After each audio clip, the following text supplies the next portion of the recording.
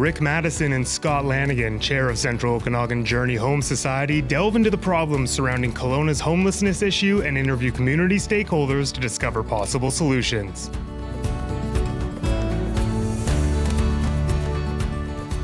Hi, it's Rick Maddison here with Scott Lanigan, and we have a special guest, which is Mark Burley, Executive Director of what association, sir? Downtown Kelowna Association. Oh, the very heartbeat Short of Kelowna. form is DKA. I just wanted to throw that out there in case people didn't know. Yeah, well, way to go with the Thank acronyms.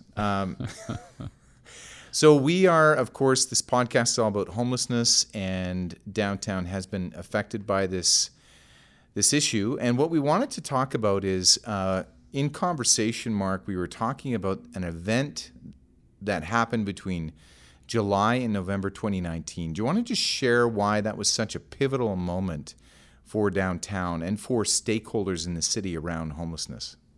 Well, what happened was, and it's people still talk about it today, is very slowly, starting second week of July, a tent city started to grow on the 200 block of Leon in front of where Sapphire is and where Habitat was across the road from the Gospel Mission, and then it grew on either side of Kelowna Gospel Mission and up the street. And that happened slowly over the summer. And once we saw this going on, we ended up getting together in a committee of sorts with bylaw, with the City of Kelowna, the RCMP, and various other organizations downtown who were seeing what was going on and what was happening. And so what we ended up doing is the team of us, of all those organizations, would be there every morning between 9 and 9:30, and we'd clean the street.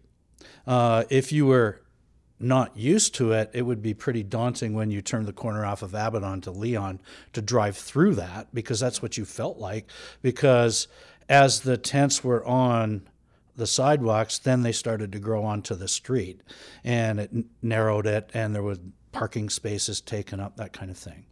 So that whole thing, that whole event happened right up until November, when the city moved all those people who are camping outside over to Recreation Avenue beside the curling club on the Ball Diamond there and at Knox Mountain Park. Well, Knox Mountain never got busy, but Recreation did. So that was the event that I think was a turning point for all of downtown, because it was right at the beginning of the mandate for Journey Home. It was right at the beginning of new staff like Darren Call, who'd come into the city to take over this portfolio. And out of that, we developed relationships that continue to this day that benefit us and help us get in front of any problems that do happen to come up.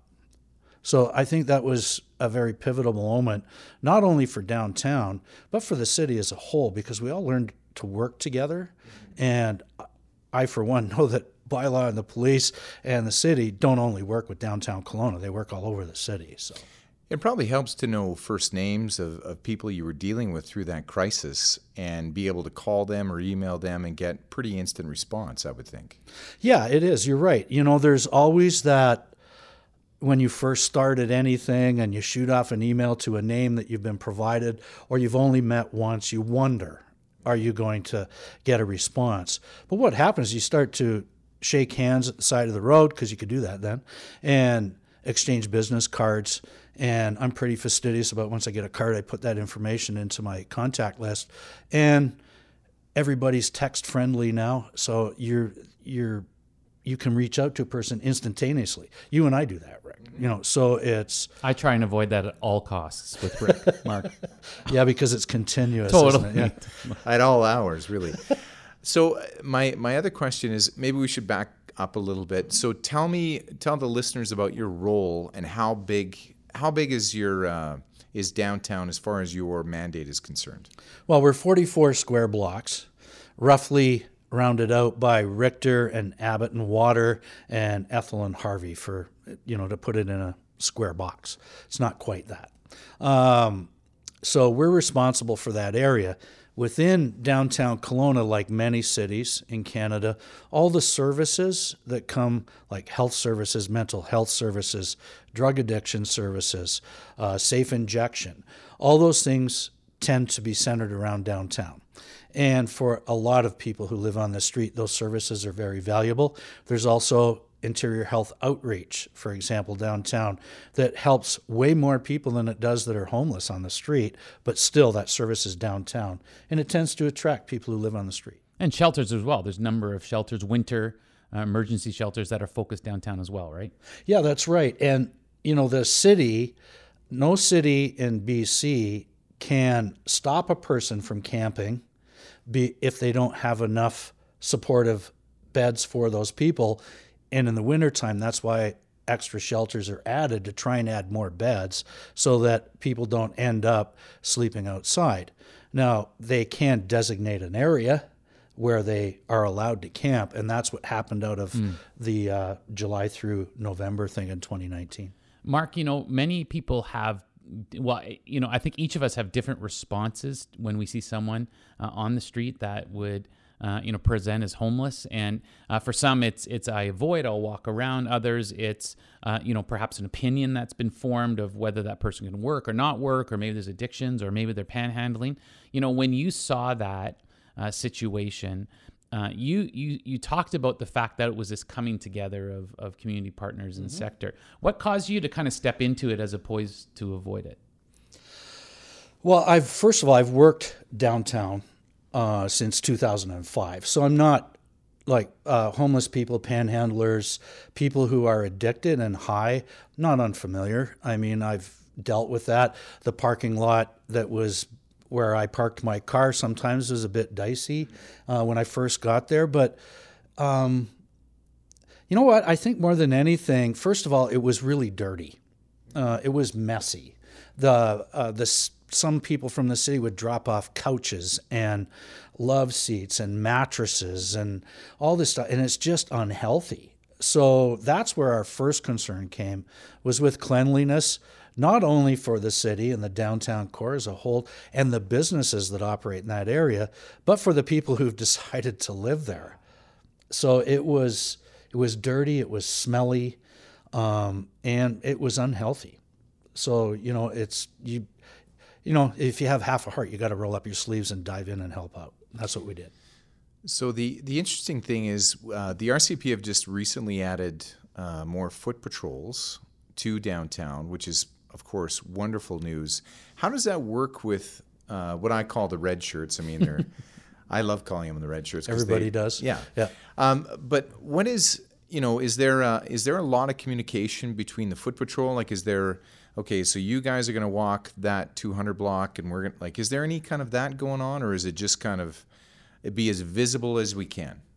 That would be right. Be as visible as we can, but downtown on-call teams, RCMP, bylaw to a certain extent, plus the commissionaires with the city's, that's the city's security service, tend to be where the problems are.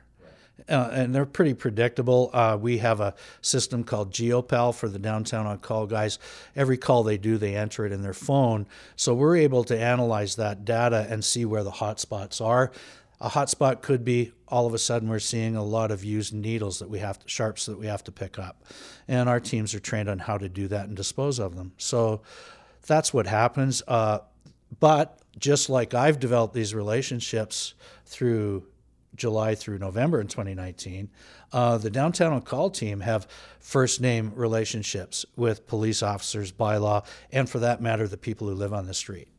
So maybe give listeners a bit of an overview of what is their role in regards to a situation downtown? Because I witnessed one and I thought they handled it very, very well, which was they just basically stood back, tried talking to the gentleman who was having an issue, and obviously he was, there's some mental illness there.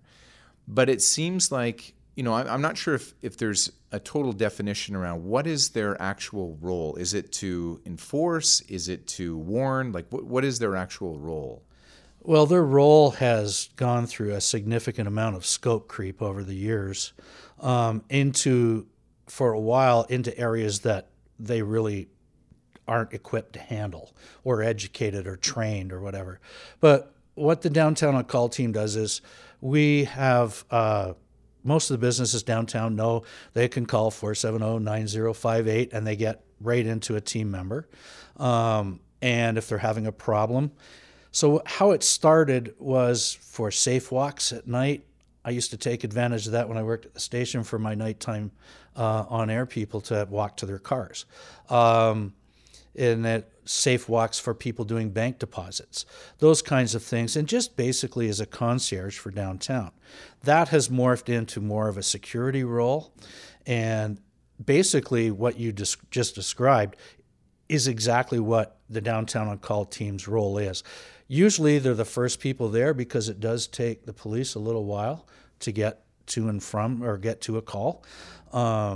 So they will get there first, but they're non-confrontational, they're non-physical, and they will always back off as soon as the police get there. So it's funny because Downtown on Call will get called first a lot of times when the police should. And we're actually encouraging with, certain events, call the police first, then give us a call. And they're not particular to the homeless situation, right? Oh, it's no. a broad scope that I'm sure you get calls for. Oh yeah, for sure. We get calls for everything. And you know what? Crime isn't exclusively left to homeless people. Some people have to realize that. So we're heading into summer months, and you've got a big announcement that we'll cover at the end. But June, July, August, do things change for your office very much? Because obviously we, with Bonnie Henry's new reopening plan, we have probably going to have some more Alberta plates, more tourism. Does that change your office? Does that change the focus on homelessness much for your office? Not really. Well, yes and no. First of all, we've always operated within a certain time frame every day, 7 days a week. Summertime tended to have more later shifts than anything. This year, we expanded the team numbers and we expanded our hours of operation, starting earlier in the day, because we live in a beautiful place. It's warm, and human beings come here because it is a beautiful place, whether they live on the streets in a house or a condominium. And the people who do select to sleep rough, as it's called, out on the streets or in our thing, we need to get them up a little bit earlier because with the numbers of people, like you said, Alberta tourists, locals downtown, we need to clean. And we found last year we couldn't do that so as well as we'd wanted to. So summertime is always busy. It doesn't change the way the teams operate. If anything, they're out there more than they would be in January. Okay. This question is just, and it's for Scott as well. Are we getting better with downtown? And what I mean by that is it seems like there's more of a concentration of, between temporary shelters and various, outlets for the homelessness to go to downtown. Are we getting better with more wraparound services downtown? Because obviously, I do think that area gets more than its fair share of attention. So as such, we need to get more services down there. But are we moving the needle in a much more positive way, or does it seem like we just can't seem to move the needle at all? A collective effort is one of the primary formations of the Journey Home plan, meaning that there needs to be a collective effort within the community to really help get to the place we want to get, which is functional zero. So that has to happen no matter how quick that meter is going. There has to be individuals not only in the homeless serving sector, but also in business sector in downtown in the RCMP, that they have to look at this as this is our collective problem, and we need to all contribute at some level. And some will have a much more hands-on primary daily experience, like Mark's association. Like that's just going to be what they do. And it's going to be, I think, heavier and more difficult for them as opposed to those that contribute at an infrastructure level or maybe at a policy level. And so it doesn't mean it's any less important or more important. It's equally important to helping us get to that place. And so, I think we are realizing more and more in our community. One of the things that has the City of Kelowna, I think it's Okanagan Indian Band, District of Lake Country, City of Vernon, City of West Kelowna, and Kelowna have been working together in a complex needs housing for individuals that are often the ones we primarily see on the streets, that they aren't just, homeless. They don't have a place to go. They actually are homeless, as well as they have addictions or they have mental health issues, et cetera, et cetera.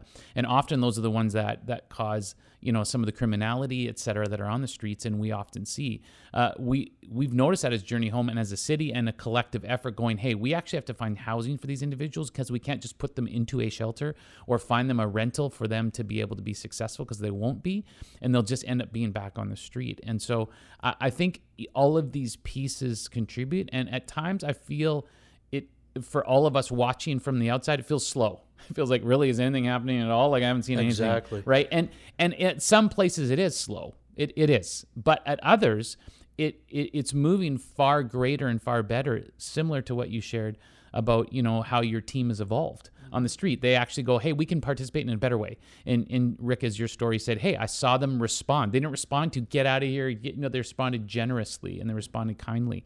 And to me, that's growth. That's moving but it's a different metric, right? It's not the metric that we're all going, okay, just get those people off the street. Well, the labeling is really easy, and that's what's happened. And this has been talked about for about 3 years now, out in the open, but it seems the message gets lost, kind of what you were saying, is though there is a portion of the homeless population that are unhousable right now because they don't fit within the models that have already been created, like the new supportive housing out on Ellis, which is for people who have made that decision. I want to get there. I want to change my situation, and I want to be able to have my own place, like the rest of us, with a big screen TV to watch the Leafs beat Montreal. So, but there are those 6, those 3 that you experience every day, wherever you are, that kind of label everybody else. I was just going to mention that it seems like there's a first name basis with that, and it's a small amount of people. But I mean, obviously there's, again, addiction or mental health issues, and they're very loud, they're very boisterous. You can almost, set your watch to some of them, and when their outbursts are going to come.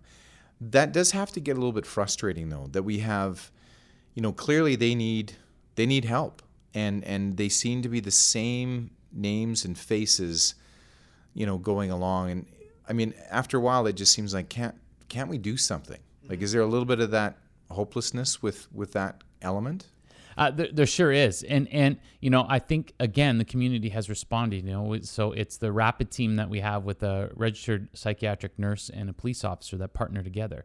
And they're able to respond to a lot of those situations. And instead of just, we're just going to throw you into jail for the night to keep you there so you're just out of the public, or send you to the hospital because we don't know what else to do with you, they can actually respond, and they often know these individuals and can actually check in on their meds, check in on their safety, make sure that they're in a place where they can be served appropriately. And so, I think we have those pieces and those building blocks started. At the same token, often these individuals are known within the sector. One of the things the sector's been working on, and by sector I mean the homeless serving sector, is a by names list. And the by names list is a list of individuals that we can collectively know together. Right now, BC Housing, Canadian Mental Health Association, Kelowna Gospel Mission, all have names of individuals, but we aren't able to share those names out of confidentiality. We honor people's confidentiality and privacy, appropriately so. We are working together to go, how can we share a by names list to best serve individuals and know, so that we go, hey, we know the same James, or whatever. We know the same John, when it's, you didn't know that before. Now we can serve better. And that's part of what happens here as well with some of these individuals. They go from place to place to place, and everybody's doing whatever they can do, not realizing, we're going to be better together if we understand that. So it's little pieces like that will help reduce the same things happening again and again.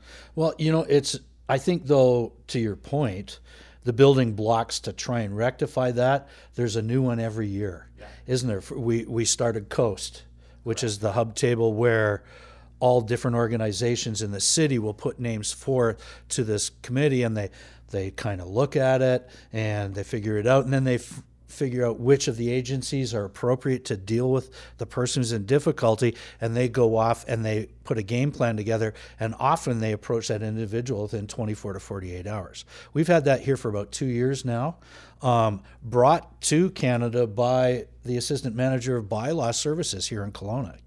So, and now they're all over the country. Yeah. Then this year, we've added integrated court, community court, which has only just started operating within the last 2 weeks. So now the way the hub table worked is once they were gone from the table because of the privacy concerns, you didn't know what the outcomes were, or if the person's going, unless they come back to the table. Now, perhaps once they've gone there, or they go from integrated to there, whatever direction that works, at least those individuals need the help are being addressed. And not only that too, though, the hub table model helps address people before they get there. And none of these steps are really simple. That's the problem. If it was simple, we would have done it already. And like the integrated court, it's been talked about for years upon years. And then in the task force, like I remember at almost one of our very first meetings, Teresa Arsenault brought it up and was talking about the integrated court. Well, it's years later before we could actually execute it, because there's so many factors that play into it and so many important steps to take so it's done right. And I think that's probably the best thing in this season that I've found, compared to maybe some hopeful outcomes that were in years past in the city of Kelowna to try and solve homelessness. I feel in this season, the right steps are being made, even if it takes longer, because we're all wanting to make the right decisions this time. Not a hopeful one that sounded really great, but had no chance of rolling out. This collective effort really has a chance of doing what we hope it's going to accomplish. The fact is, it just may take a little time. It doesn't mean things aren't happening behind the scenes. It doesn't mean every day, Mark's crew is on the street just loving people and taking care of people. They are every day. We just don't see it. And for us to kind of walk by that once a week or once every month downtown and point a finger, that's not the right way to do it, because we're not seeing the whole story. And I think that's part of what we're learning is there's a bigger story, and let's contribute to that story so that we can get to the end that all of us want to see, including helping that individual that's, sleeping on the street or creating a mess on Leon to get to a place where we can all be a better community. So my question is for people listening that do want to help, Mark, and maybe this is for Scott too, but I mean, you mentioned, early on in our conversation that people are dropping off love seats and sofas, and I mean, that's not helpful. Well-meaning. Right. I mean, well, that's just it. They're well-meaning. They're well-meaning, but obviously there's different ways to help. And is there, for people wanting to do more, is there, in your eyes, a better way than obviously, giving money to somebody standing on the street, or like, how would you tell them how is the best way to help? First of all, Kelowna Gospel Mission always needs volunteers. They do fundraising every year. They have a great staff there. So if you really want to help out, go knock on the door and ask Carmen and her team how you can help out. There's also other ways that we can help, maybe the term that you use, move the needle. We need people lobbying both the provincial and federal governments to actually pay attention to this and quit leaving it on the laps of local government. Because, we're not really, none of us in this room or the people who run the city are kind of equipped to do this. Police aren't really trained to deal with mental health, or at least they haven't been up until now. I think that's the way to help. Donate where you can. Canadian Mental Health Association, they have such a big role in this. And also realize that just because there's that one person you've seen downtown or in Rutland or in Pandosy, because homeless people are everywhere, that has a mental health issue that is yelling or screaming or making it scary for your kids. I mean, I've had those personal experiences with one of my grandsons. So you can't paint the whole canvas with that one brush, because those people are such a small portion of what homelessness is about. Mm-hmm. True. let's switch gears a little bit. You have some exciting news. It's like clickbait before, Rick. You were like, for roll. Now, when is We can this? add that after, right? Give people some idea of dates, and maybe if they were part of it last year, what are some of the changes for downtown? Because I think this is this is a big news for downtown. Yeah, it's last year, as everybody's aware, we closed Bernard. The city closed Bernard from Sales up to St. Paul, and so it starts at the 200 block to the 500 block. So closer to the lake, where most of the restaurants are, was pretty busy. Because of COVID-19 public health order and restrictions, we couldn't animate 400 and 500 like we would have liked to, which would be the DKA's role in that, along with the help from events at the city. So this year, the events department is taking over what has now been dubbed and officially named with its own logo, soon to be revealed. Whoa! I'm excited. I'm on pins and needles. Meet me on Bernard. Meet me on Bernard. Yes. Okay. For all intents and purposes. You personally, Mark, or like in general? Come on, meet me on Bernard. I'm right in the middle of it. So come on down. We'll have coffee or whatever.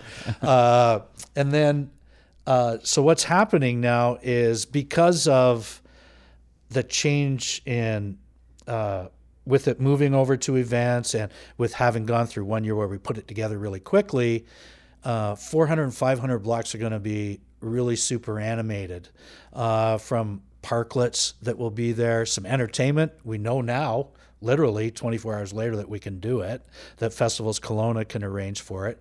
We're even going to have one of Festivals Kelowna's pianos down there. We're going to dress it up with some artwork. We're going to hopefully have some demonstrations. There's going to be on-street games like paint, checkers, and that right on the road, so you can take the kids down and play checkers. We'll have lots of rest areas as well as cleaning stations, and we may even have some pretty funky artificial intelligence stuff that works with your phones. That's really cool. Now, for those who don't know where the 400 and 500 block are, where's that downtown? That's from Pandosy to St. Paul, or if you want to use landmarks, it's from Mosaic Books up to where they're building Brooklyn.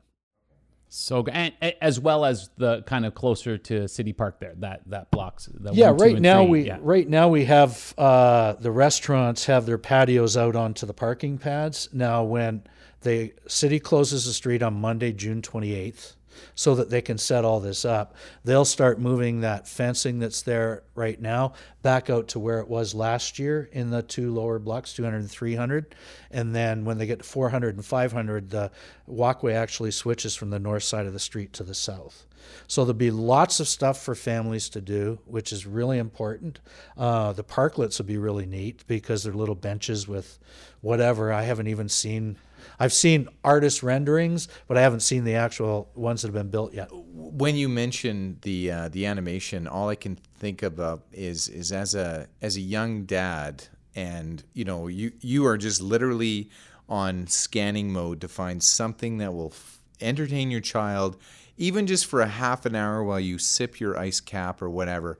And I can't believe like the young dads listening to this right now are going, I'm totally going there, and I'm going to sit there, and I'm going to watch, and I'm going to just have a moment to myself, because it sounds like a lot of fun for families and just a lot of activity. So that's very cool. I think what's going to happen is it'll kind of build as the summer goes on, because there's 3 days to set it up.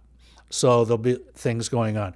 We're going to have selfie stations so you can take pictures with the family.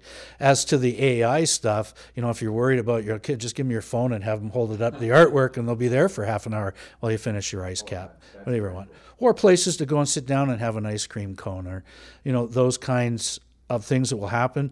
It's funny, last year, most people are downtown still tended to stick to the sidewalks, which was funny, and wait for the light to turn green to cross Bernard. It's just, we're such creatures of habit, like Pavlov's dog kind of deal. But with the public health orders lifted, it's just, and we get a lot of talk about this is for the restaurants. It's for everybody. And, the restaurants bring the traffic down that walk into the retail stores, and that'll spill out onto Water Street, down Ellis, over to Lawrence and Leon, where we have a bunch of great businesses that just aren't on Bernard. We'll give them opportunities for those who want to come down to use some tents for a weekend, if they don't sell, if they don't have their shop on Bernard, that can come on over. We had a couple do that last year. We'll do it again this year. So great. I know many are wondering, will the banishment from last year from Rick being on those streets be in place again this year, just for ensured safety? It's apparently under study right now, Scott. Well, just all I know is, Scott, you don't have to bring your selfie stick down to Bernard this year, which is exciting. I've got a spare, just in case. Thank you, I think, to Scott Lanigan, and thank you so much, Mark, for sparing some time for us. I do appreciate it. Thank you both. Appreciate it.